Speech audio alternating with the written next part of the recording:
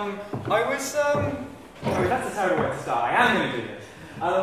So I was trying to work out the best way that I could start this talk, and I was thinking, hey, you know what? Everyone knows about really awesome, cool dinosaurs, but not very many people know about really cool mammals. So maybe I could start off with Andrewsarchus, a pretty terrifying, massive carnivorous mammal, or perhaps I could talk a little bit about this chap, one of the most ferocious pigs that ever evolved, which you probably wouldn't want to meet.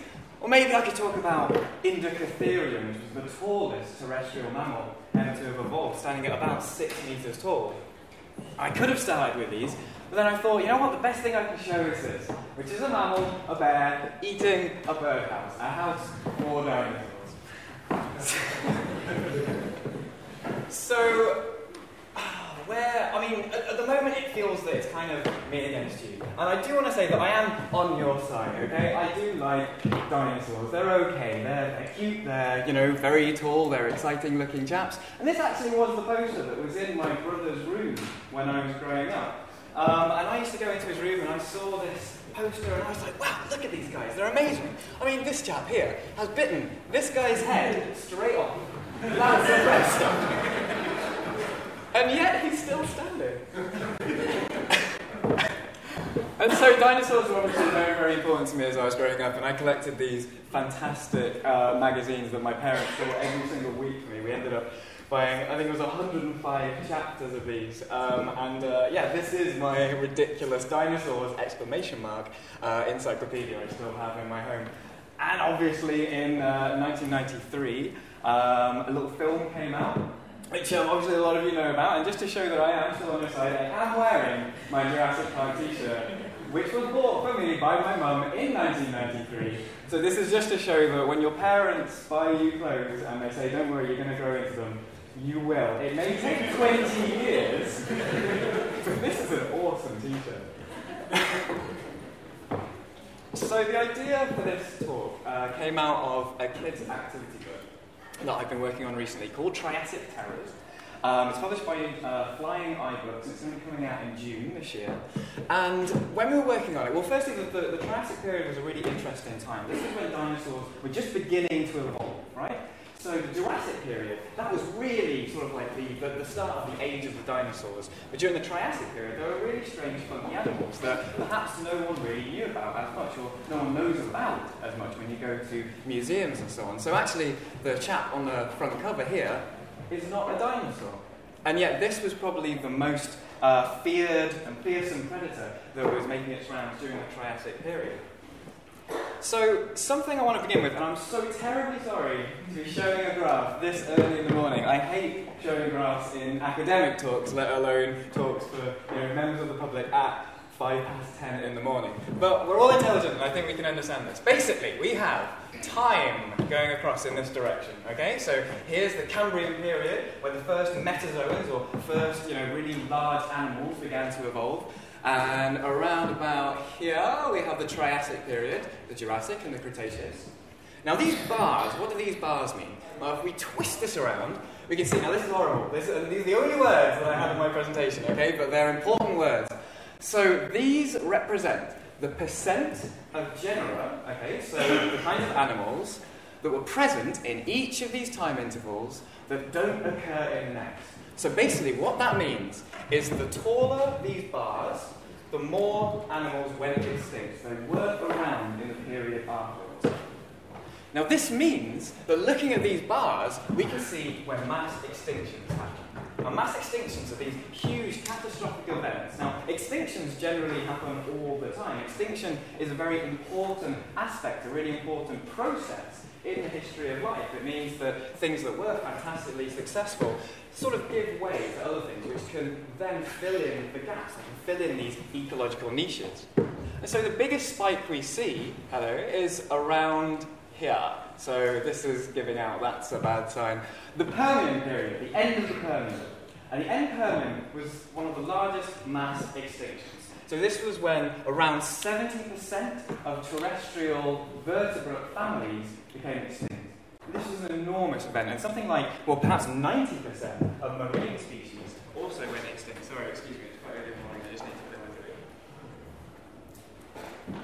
throat. So before the Mesozoic period, during the Permian period, we had these huge, terrifying predators. And again, this is not a dinosaur. Now, does anybody know what kind of an animal this is? Just so I can engage the audience. Anybody? Yes? Well, interesting. So, it's actually more closely related to mammals than it is reptiles. And that's because it's a kind of animal called a synapsid. Now, synapsids have only one hole behind their eye socket, whereas dinosaurs were diapsids, and that means they have two holes behind their eye socket. That means that dinosaurs were reptiles, whereas this thing was more closely related to the mammal-like reptiles. So these things, although they were fantastically successful, they went extinct at the end of the Permian period. Well, a few survived just into the start of the Mesozoic, but these guys' relatives then sort of evolved into the mammal-like reptiles and the mammals that we have around us today. So this thing was a Gorgonopsian. Oh God, sorry, excuse me. It was a Gorgonopsian, and it's preying on a fairly unfortunate chap here. And yet, people just don't really seem to know about these guys, which is a real shame, because this photograph, I took this yesterday, and this was in the University Museum of Zoology right here in Cambridge, where I work. And this is now, I really, really hope that this pointer is going to work, because it's a little bit difficult to try and see what's going on here. So here is the skull of a Lystrosaurus, and this is the underneath of a skull of one of those Gorgonopsians. And so here, we have one of those fangs that you saw. Here is one of those fangs. So this thing was fossilized with its mouth in the back of another animal's head. So a pretty amazing fossil. And it's sort of hidden away, sort of in the depths of the Zoology Museum, but you can find it. You go into sort of like the teaching demonstration area, try and hunt it out. And this was something, this ferocious predator that existed before the dinosaurs. However, there was a mass extinction at the end of the Permian period, and that allowed dinosaurs to then get in and sort of occupy those ecological niches where those mammal-like reptiles, or things that predated them, were hunting and were making their living. So, we have our very first dinosaurs. But these aren't dinosaurs. These are actually pseudosuchians. Sometimes they're called Prototartans. Now, they are closely related to dinosaurs, but they're actually more closely related to crocodiles, which you can kind of see looking at this boy here on the right-hand side. So these things were incredibly successful during the Triassic period, and when I showed you the front cover of Triassic Terrors, one of those animals was one of these pseudosuchians. So during the Triassic period, it wasn't dinosaurs that were fantastically successful. It was actually these pseudosuchians, things that would eventually become crocodiles and alligators. But these guys were herbivorous, some of them had sails on their backs, they were really gnarly guys. But no one knows about them because everybody cares about dinosaurs. However, at the end of the Triassic period, and I'm sorry to show this graph just one more time, we can see, so that right at the top, the TR represents the Triassic period, and we can see that one of those spikes, one of those blue spikes, pops up here again. That means that there was another mass extinction. Unfortunately, this meant that it was the end of the reign of the pseudosuchians, those amazingly diverse crocodilian kind of animals, and that's when dinosaurs really came into their own. And we start seeing an enormous amount of diversity in the amount of dinosaurs that suddenly appeared. So this is during the Jurassic period and the Cretaceous period, and this is what we call a phylogenetic diagram. Okay, so every single one of these lines represents, I believe it's a genus? Yeah, I think it's a genus. So types of dinosaurs. Okay, so there were very, very many different types of dinosaurs. There were ornithischians, sauropaudomorpha. So these were the guys that turned into the really long-necked, long-legged, long-tailed dinosaurs. You know, they were doing pretty well. They were doing, fantastically for themselves, really, during the Mesozoic period. I mean, look at this diversity. Look at the different kinds of dinosaurs they were. I mean, that's pretty great, right? Although this diagram's lying, the eagle-eyed amongst you might have seen that some of these guys aren't actually dinosaurs. So, this chap here, he's actually a synapsid. So Dimorphodon, which maybe some of you guys know, the chap with a sail on his back, he's actually another one of these guys that's more closely related to mammals than he was to dinosaurs or crocodiles. And, of course, we know that pterodactyls here and plesiosaurs at the top, these weren't dinosaurs either. These were other groups of ancient reptiles, and some of them managed to sort of exist in marine environments or fly through the sky. Looking at this, what I said before about how diverse dinosaurs managed to become, actually, the differences in shapes and sizes that we see in dinosaurs wasn't that great. I'm going to try and convince you here, because if we look, okay, sure, there's, some okay, they're bipedal, that's fantastic. This chap has a little horn on the back. Anybody know what this guy is? Yeah. Parasaurolophus. Good word. We have the really long neck dinosaurs. Anybody know what this guy is? Yeah? It's almost like a diplodocus, but it's taller than it is long. What do you think? It's a brachiosaurus, you got it. But to be honest, there's kind of these four-legged, tall, long-necked dinosaurs. There are these theropod dinosaurs, the two-legged ones. I think mammals are more diverse than this. And just to sort of show this, here's just a few mammals. We've got some seals, we've got some giraffes, we've got some cheetahs. Here's a tiger. These are very, very different looking animals. They're very diverse. What we call it, there's a large amount of disparity in shapes and sizes. And just to drive this home, I'm going to just take a group of mammals that we call the Afrotheria. So this is a superorder of animals. Now, everything I'm about to show you are more closely related to each other than to any other kind of mammal, okay? So the elephant. The elephant is incredibly closely related to this chap. Anybody know what this guy is? Yeah? It's not an armadillo, it's, yeah? It's not an anteater. Anybody know the guess? Yeah? It's an aardvark. There we have it. It's very, very similar to an anteater. It's very, very similar to an armadillo, and yet it's not actually very closely related to them. It's more closely related to elephants. So that's a huge difference in the kind of body plan that we're seeing. But okay, it's still kind of looking a little bit like an elephant. This chap, who's this? Yeah? It's a dugong. Yeah, exactly. So dugongs and manatees are fantastically closely related. And these are still part of the Afrotheria. Now, I don't know, this looks kind of a lot cooler than any dinosaur you can show me. He's completely lost his hind legs. He's created this sort of paddle shape behind him, and he's making his entire living underneath the water.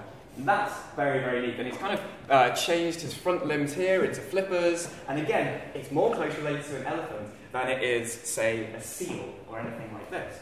So still remaining within this superorder, the Afrotheria, what have we got now? Can anybody tell me what this is? This will be amazing if you guys do know what this is. My friends at the back aren't allowed to.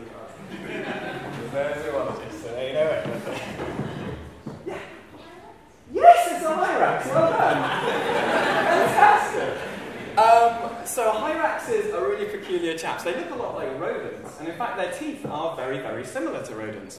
And yet this is probably the closest living cousin of elephants that we have today. And in the past they were incredibly diverse. I mean, this is just a rock hyrax, but in the past there were really, really large hyraxes, which have been fantastically named Titanohyrax, which were probably sort of like this big off the ground. And they have various different diets. And again, this is just to show you how diverse this one superorder is. I'm sorry, I'm kind of belaboring this point, but I am going to continue. This guy! Come on, someone's got to know what this guy is. And the clue is in the name that it's very closely related to elephants. And it looks a little bit like a shrew, so what could it be called? Bingo, it's an elephant shrew. Actually, that's kind of like the name that everybody used to like calling them, but now people call them sengies. So if ever you're in a museum or someone's talking to you about elephant shrews, then you can call them sengies. And this chap is obviously quite beautiful. They're incredibly fast. They're super duper fast. And again, more closely related to elephants than they are shrews. Just within this one family, we find enormous amounts of diversity. Anybody?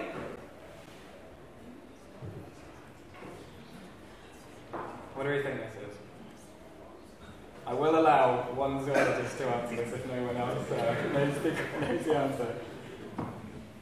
Rick, what do we think it is? Is it a golden mole? It's a golden mole. But, I'm sorry, I didn't see your hand. So this is, again, more closely related to elephants and aardvarks and hyraxes than to the European mole. And yet it's convergently come up with this brilliant evolutionary answer to the question, how can I make my living? Okay, I'm going to swim under the ground.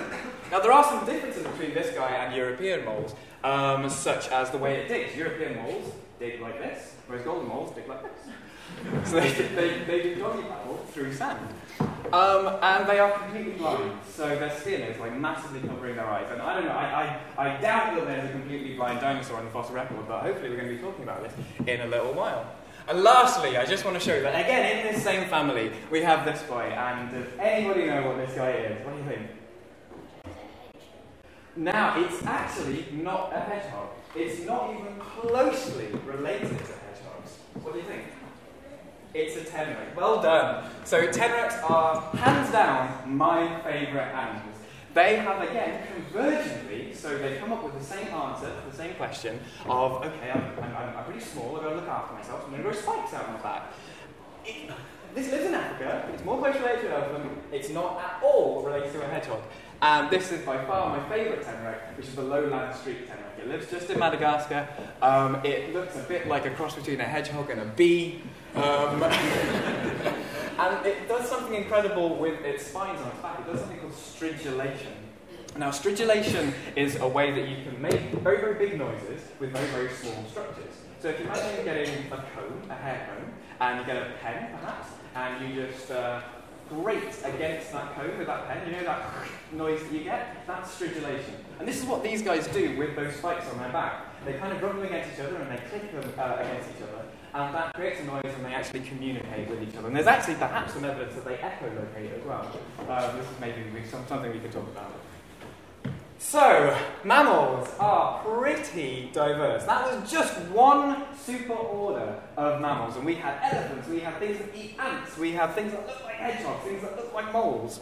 And this is all just in one little family, which I think is a lot more diverse than the sorts of dinosaurs that you see. You know, stegosaurs, hadrosaurs, Tyrannosaurus rex, diplodocus. That shape is kind of all the shapes you're going to see if you go to a museum. I'm sorry, that was a bit of an attack on dinosaurs, but, you know, mammals are way cool. Now, going back to this poster that I looked at whenever I went into my brother's room, there was something that always used to make me think, and I was like, well, you know, this guy, yeah, okay, he's showing off, he's biting the entire head off. But these chaps down here, now, I'm sorry, the resolution isn't fantastic. You know, they're not having a great time, are they? They're kind of sneaking around in the undergrowth. Now, this is a guy called Megazostrodon. There are some other sort of Mesozoic mammals that we all, well, that maybe we all know about. Does anybody actually know the name of any Mesozoic mammals? Mammals that lived during the time of the dinosaurs? Just so I can judge whether people know about any of them sort of lived during this period, in the shadow of the dinosaurs, as it were. Anybody can name any? It's a bad sign, isn't it? Okay, so Megazostrodon. What was this guy like? Well, the easiest way that we can understand what this chap was like is to look at footage of modern-day shrews. Now, when you read in textbooks, you'll hear people saying, okay, they were shrew-like animals, they were small, they were nocturnal, they were very scared of all the dinosaurs. And oh, they're so cute, they're so cute. Only they're not! This is a pretty ferocious battle happening right now. And I'd like to point out that everything I'm going to be talking about, why mammals became so fantastically successful and managed to find themselves in all the different niches that we now find them in, everything, all the clues to do with why they succeeded. Calm down, guys. All these clues can be found just within an animal like this, in a very basal, kind of small, vanilla sort of manner. So let's stop these guys fighting. Now, at the start of that footage, we saw that shrew nibbling through a bit of a moth. Now, we know that the first mammals, the first true mammals that evolved during the Mesozoic period, they were probably insectivorous. In fact, we call a lot of mammals insectivores. That's a way that we kind of group them together, although that's a bit of a slippery term. Actually, it's changing a little bit now, like everything in zoology. However, there were a lot of insects around during that period. And insects are fantastic food. They're full of energy, and getting at that energy is very, very important.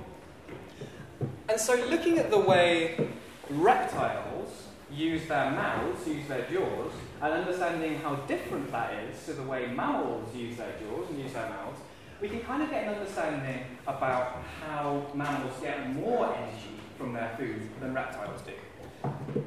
So for the next little while, I'm going to be talking about teeth, I'm going to be talking about mouths, I'm going to be talking about jaws, but that's fine. I love to eat, so why don't we talk about it?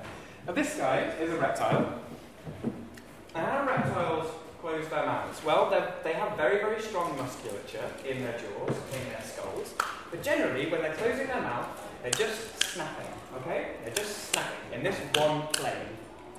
Now that's fine, that's great. You know, if you're tuning through something, that's okay. You know, you've got this enormous amount of musculature, you just clamp down and away you go. And in fact, some studies have recently shown that dinosaurs like Tyrannosaurus rex here probably had some of the strongest jaw musculature ever to have evolved. So, you know, fantastic. You could chew through a car if you wanted to. If they existed. We're staying. So that is good. Well done, dinosaurs. But mammals can do this. So what's going on here? Why is this picture so interesting? Yeah? Perfect answer. He's chewing. Now, chewing is only able... mammals are the only things that are able to chew. Okay? So we can move our mouths, and you can all do this. And reptiles can't do this. They can only sort of snap their jaws like that. Now, why is that so important? Well, the kind of teeth that we have, the kind of teeth that anything has, if you just clamp down, you can only sort of do this with your teeth. Whereas, if you can chew, you can bring your teeth down like this, but you can also rub them side to side. Now that's really, really important if you're chewing through something like an insect, because that means that you can masticate. Now, that means that you can break down all these food structures, and you can get into that energy, and you can really destroy those insects. So that, chewing, is one of the most important things that early mammals could do, and that's actually to do with the structure of their jaw joints. Now, I won't go into this too much because it gets terribly complicated, but all I will say is that reptiles, the bones that are in their jaw joint right here, are actually different bones from the bones that you find in the jaw joint of mammals. And the bones that are in the jaw joint of reptiles became two of the middle ear ossicles. So you know we have the malleus, the incus, and the stapes. The malleus and the incus are just mammalian, and they're actually from bones that in reptiles form part of the jaw joint. That's a little bit technical, so we'll just move on to the next thing. Okie dokie, look at this guy. What are we looking at here? So, reptiles, dinosaurs, the kinds of teeth that they have are very, very similar all the way through the jaw. So if you look at a Tyrannosaurus rex skull, for instance, you'll see that the teeth right at the front of the mouth are very, very similar to the teeth that you find right at the back of the mouth. They're just spikes, they're just knives, right? Which, okay, is pretty terrifying. But this chap here, these teeth are very, very different to these teeth, are very, very different to these teeth. Now, we have different kinds of teeth. Can anybody tell me some of the teeth that we have in our head? Yeah? Molars. Whereabouts are the molars? They're right at the back here. Yeah? Canines. So these are the canines that we can see here. Yeah? Anybody get? Incisors. That's right. We've got these guys here. Yeah? And premolars. Well done, everybody. Fantastic stuff. Good mammals. So, different kinds of teeth is very, very important. Now, we call this heterodonty. Now, hetero means different. And this means that you can kind of attack different kinds of food in different ways. If you need to slice through something, you can use your canine teeth. But if you need to crunch through something, you can use your molar teeth. And we know that very early on in the evolution of mammals, this heterodonty began to evolve. So again, teeth are very, very important. And also, take care of your teeth. Now, the kinds of teeth that we find in mammals began to change quite a lot during their evolution and began to be fantastically well adapted to the kinds of diets that various different sorts of mammals are eating. So you'll see here that there's a massive, what we call, reduction in the amount of teeth. Now, this is a kind of cat. And if you, does anyone have a cat or a dog at home? You don't have to clean their teeth and pick up, and then you've sort of brought their gums up and you've had a look. You'll notice, you don't have it, who knows? But you'll notice they have this really crazy, insane sort of tooth here. Now that's called the carnassial tooth, and that's only found in carnivora, which are dogs and cats. And the reason why that's such an amazing tool for really destroying different kinds of food is because it has very many different shearing sides to it. It has shearing structures. Now, shearing structures are really useful because in the same way that dinosaurs kind of just use these knives against each other, shearing structures act almost like a pair of scissors. And the more complicated your pair of scissors are, the more blades you have, and the better you can get at food. So I'm really trying to get at this thing at the moment that mammals have fantastic teeth, which are incredibly well adapted to breaking down different kinds of food, and they can get into that amazing energy inside. And obviously some mammals have taken teeth and they've just gone insane with them. I mean, what kind of a tooth is this? Does anybody know? What do you think? It's a tusk, but once upon a time, the tusk was actually a different kind of tooth. Does anybody know what kind of tooth that was? Yeah, what was it? Was it a what, sorry? You know, it was a canine.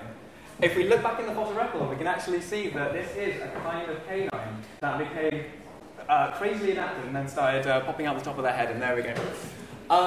So yeah, these teeth are fantastically useful, and we find in different mammals that they've been used in different ways. So what kind of tooth is this? Can anybody remember what this is?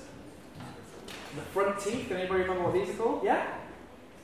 The incisors, yeah. And this is a kind of rodent. Now, we've got a rodent expert at the back of the room, so I'm not going to talk too much about them because I know that he's going to see that I'm going to make some mistakes. But these incisor teeth are incredibly important for rodents, and if we take a section of the jaw here, we can see why. Now, these are ever-growing, so our teeth just sort of have roots like this. But in rodents, they go all the way back, and actually they go a little bit further back. This is a very, very old illustration. So they're ever-growing, they never fall out. Actually, they only have enamel, which is the really, really important part of teeth, the really, really hard part of teeth. They only have enamel right at the front of their teeth here, which means that as they're biting through something, the soft part of the tooth here starts wearing away. And so we end up with these structures that when they start biting against each other, they're almost like chisels, which is why they can chisel through nuts and bark, and you can be a beaver or a rat. They're so fantastically useful for biting through all these different kinds of food. And that's why rodents are the most speciose. That's a good word that I want you to remember and use at some point today. They're the most speciose member of Mammalia. I forgot that I put that in. So this is to remind me to tell you about another aspect of teeth. It's all that teeth in mammals. When I was, why did I put this in? When I was about 6 years old, I had this really, really amazing little device for my Game Boy. And it was called a Solar Boy. It was so cool. Because it meant that I could put my Game Boy just on the my window ledge, and it would be charged by solar energy. And then I could play Mario. Now, I was trying to take it out once and managed to hit myself in the face. And 3 of my teeth fell out, which wasn't great. So that's why I gave myself. Luckily, they were milk teeth. And milk teeth are, again, a very, very important part of mammals because we only have 2 sets of teeth. Okay, we have milk teeth, and then after you hit yourself in the face with a Game Boy and they fall out, we have our permanent teeth. Now, permanent teeth are the ones that stay with us for the whole of our lives. So really, really do take massive good care of them. But that's really, really important if you're a mammal because that means that you only have these 1 set of teeth that kind of last for your whole life. And that means that the sort of structures that they are can be very, very precise so that they fit into the teeth in your bottom jaw very, very tightly. Now, we call that occlusion. And so this is another way that mammal teeth are incredibly well adapted to being these fantastic structures that fit very, very tightly together. So again, we can break down various things that we're eating and do a really good job at getting energy out of our food. That's why my Game Boy was up there. And so this is one of the last ones I'll check. Does anybody know what this is? What do you think? Yeah? Yeah, absolutely fine. Now, what am I showing here? We've already talked about different kinds of teeth. So we talked about diphyodonty, which is having 2 different sets of teeth. Now, there's something else that you can see now. It's opened its mouth, which makes mammals fantastically awesome. What do you think?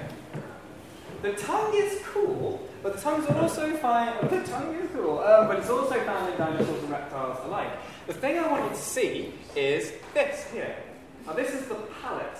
We don't usually think about the palate being terribly awesome, but it's incredibly important for the evolution of mammals.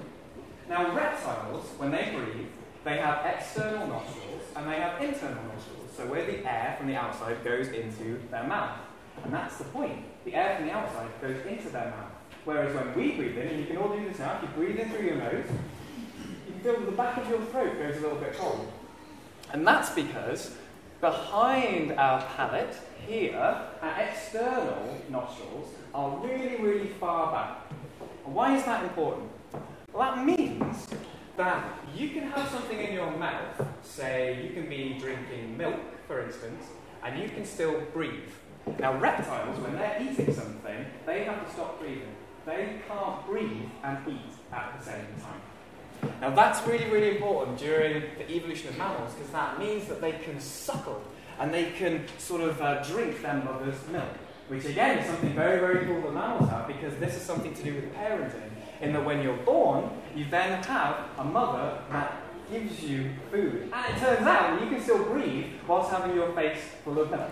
So hooray, well done mammals, that's another fantastic adaptation. And just to kind of tie all these together, can anybody tell me what's going on in this picture? Can anybody work out what's happening here? What do we think? Yeah, what do you think? Mm-hmm. That's exactly right. So this is taken through a thermal imaging camera. So we can see that the human hand, is very, very bright orange and yellow. That means that it's very, very warm. And the snake, as you can see, it's all the way down here around about 22 degrees. That's incredibly cold. Now this means that the hand here, the mammal, is an endotherm, or what you might call warm-blooded. Whereas the snake is an ectotherm. Now endo and ecto mean, well, endo means inside, and ecto means outside. So ectotherms get their warmth from the outside environment, whereas endotherms create their own heat. And in order to create your own heat, you need a lot of energy. Now, everything we've said so far about how fantastically well adapted the mammalian mouth is, and the teeth and all that kind of stuff, means that you can break down food really well, and you can create all this energy from the food you're eating, and you can be endothermic. And endothermy is the key adaptation, which means mammals have become so successful. It means that they can keep warm. They can keep using energy. They have quick release energy, unlike reptiles and lizards. And in order to make sure that they keep a hold of that energy, they keep a hold of that heat, here's a little illustration to show my next point. Now, what am I talking about in this slide? What do we think I'm talking about? What do you think? Yeah, we're talking about fur, so the furry pelage that almost all mammals have. But if we look back in the fossil record, we can see it evolved extremely early, actually during the Mesozoic period. And so, does anybody know who this guy is? Anybody know what kind of species this is? Yeah? It's not a beaver. It's a sea. Oh, you're such a zoologist. Yeah, it's a sea otter. So the sea otter is really extraordinary because in one... Now this is an amazing fact, and please use this on someone today. The sea otter, in 1 square centimetre of its body, has more hair follicles, has more hair than on the entire human head. It's an amazing, incredible pelage. And unfortunately, it's such an amazing sort of fur, this pelage, that it was hunted an awful lot at the start, well, sort of in the 19th and 20th centuries. But luckily they're having a great time now, and they're just spending their days living in the sea and making sure that they're sort of blowing air into their pelage to make sure that they keep a nice little cushion of air all around them to keep them warm, so that they can remain endothermic and they still have that amazing energy available on demand. Gary, what do you think? It's an elephant seal. Has anybody seen the elephant seal skeleton that's in the Zoology Museum here?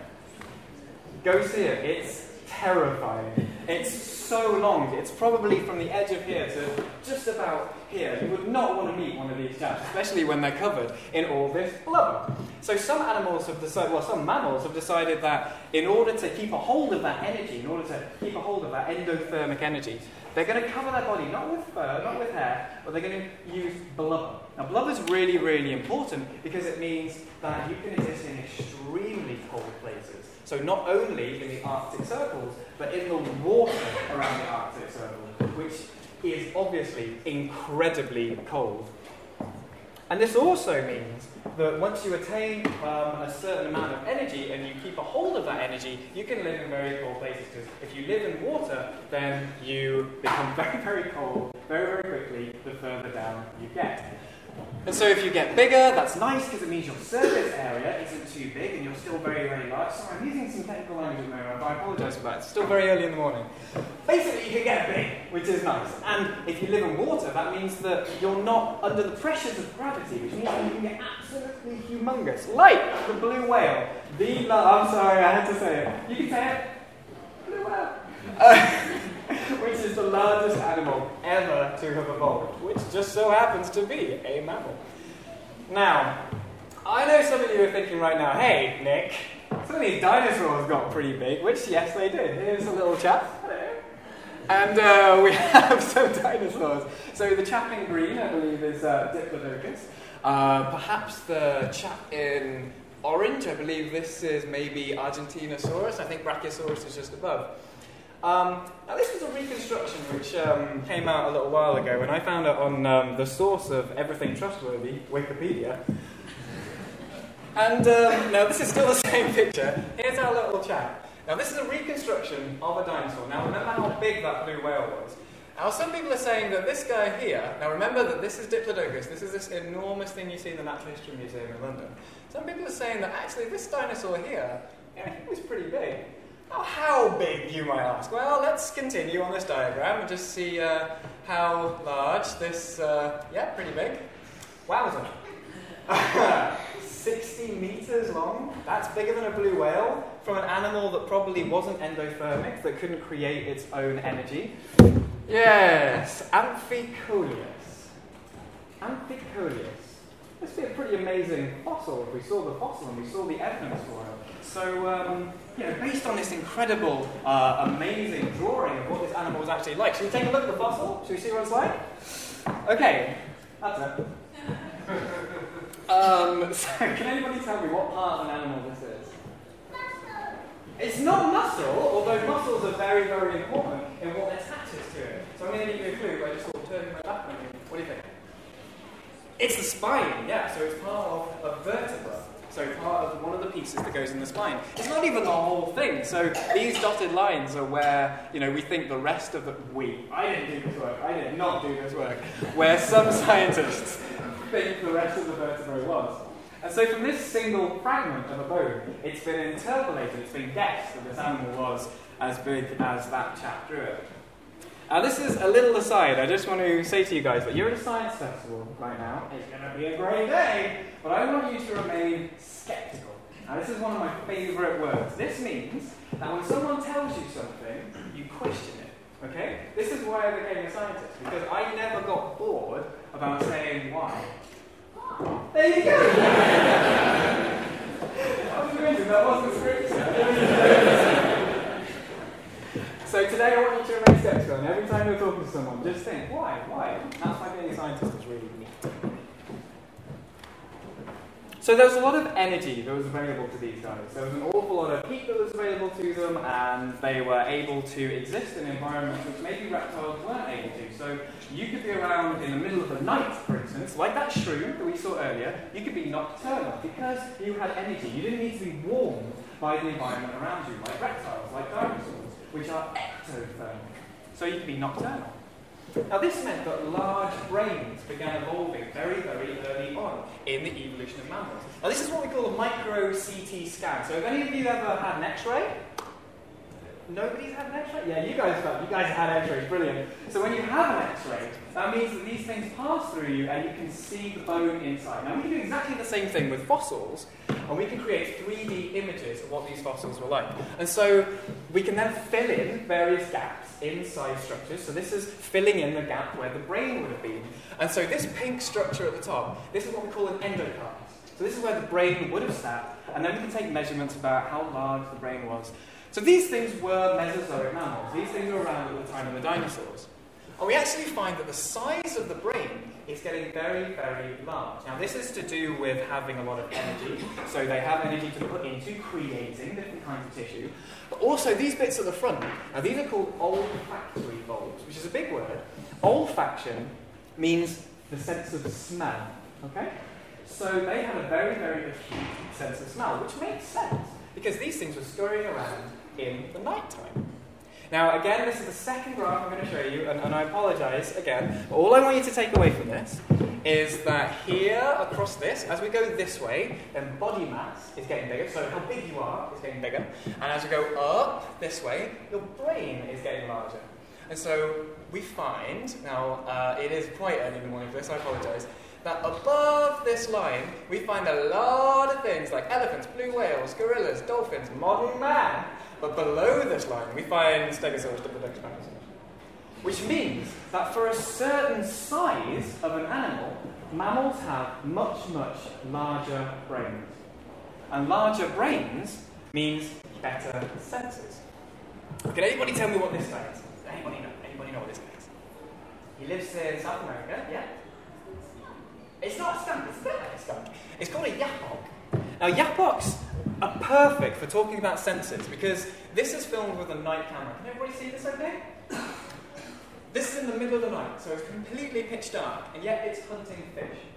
So it's depending on a lot of different sensors. And with bigger brains, it has bigger sensors.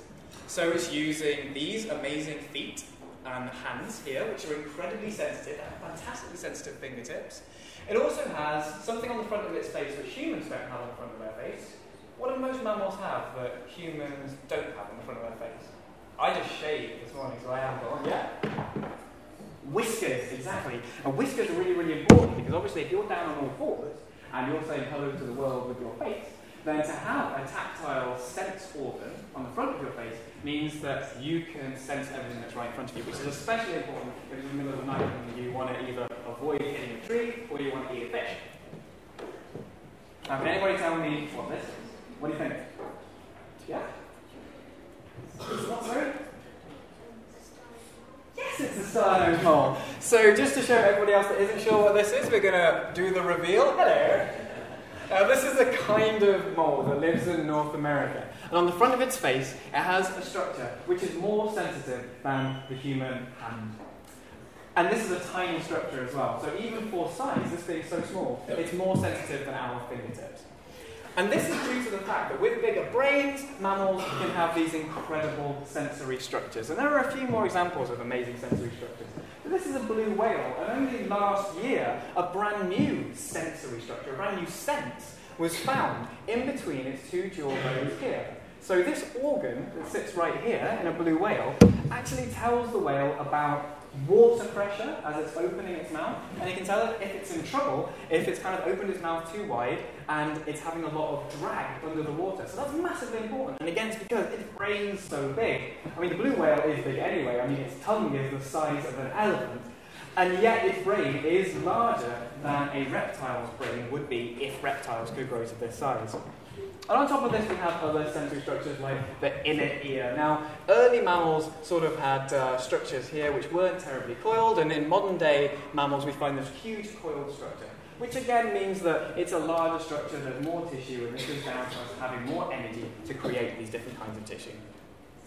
So, mammals are also sort of way cool because they have these incredible senses, because of their big brains, because they eat things well, because they can crunch things better than reptiles. This is kind of a summary so far. So what about Mesozoic mammals? At the start of my talk, I kind of asked you guys whether you knew any different kinds of mammals that were around during dinosaurs. And I showed you Megazostrodon, which was on my poster when I was a kid. And we didn't really know very many others, right? So maybe there weren't very many mammals. And what I'm going to show you here, now this again is a pretty horrible looking diagram, I'm sorry, but all you need to know is wherever you see these little lines, and whenever you see these dots, that means it's a different kind of animal, okay? So if this was, well, we have here placentala, so we could say that this dot here is humans, for instance, and this one here is chimpanzees, and this one here is gorillas. That's the kind of thing that we're looking at here. Now, if I put a line on, just here, then everything to the left of this screen, if we just ignore this bit, so we're just looking at these bits here, everything to the left of that line, that's before the Cretaceous mass extinction. So this is the Mesozoic period. So we've already got like quite a lot of animals that were around during that time, these mammals that actually were living at the time of the dinosaurs, not just these tiny little shrew-like things like Eosostrodon and Morganeucodon. But then if we actually revealed the rest of this diagram, we realised that actually there were a lot. There were an awful lot of these early mammals, aside from the ones right at the top. So from here onwards, we start seeing things called mammalia forms. This is where mammals really start. This is where they really, really kick off. Well, hopefully, you all know what this is. I'll try and find someone I haven't answered before. Someone on this side, maybe? Anybody? Yeah. Yeah, it's a duckbill platypus. Very, very good. I'm sure you knew it as well at the back. So this is the duckbill platypus, and this is a very, very ancient lineage of mammals. Now, why duckbill platypus is so interesting? There's something that perhaps is almost a little reptilian about them. Does anybody know what it is? Yeah, it's a platypus, but what's so amazing about the duckbill platypus? What's so peculiar about it? Yeah? It lays eggs. That's absolutely perfect. So this still has some remnants of its more reptilian ancestors, which is very, very peculiar. So maybe some of the animals during the Mesozoic period were still laying eggs. Maybe they weren't giving birth to live young. Now, although this thing is very, very primitive, I'd just like to draw attention to this bill on the front of its face, which is actually an incredibly well-adapted structure to sensing your environment around you, because it's not tactile, it's not touch. What kind of sense is it? Do you know?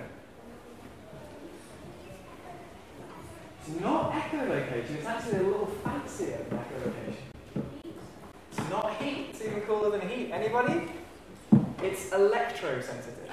So it can sense the very, very small electrical signals sent out from its prey items. So when it actually dives under the water, it not only closes its eyes and its nostrils and its ears all at the same time. So all it's got to go on is just this beak, which can sense electricity, and it just sort of swims like this, kind of butting itself around. Now, we know that there were monotremes, as these kind of mammals are called, during the Mesozoic period.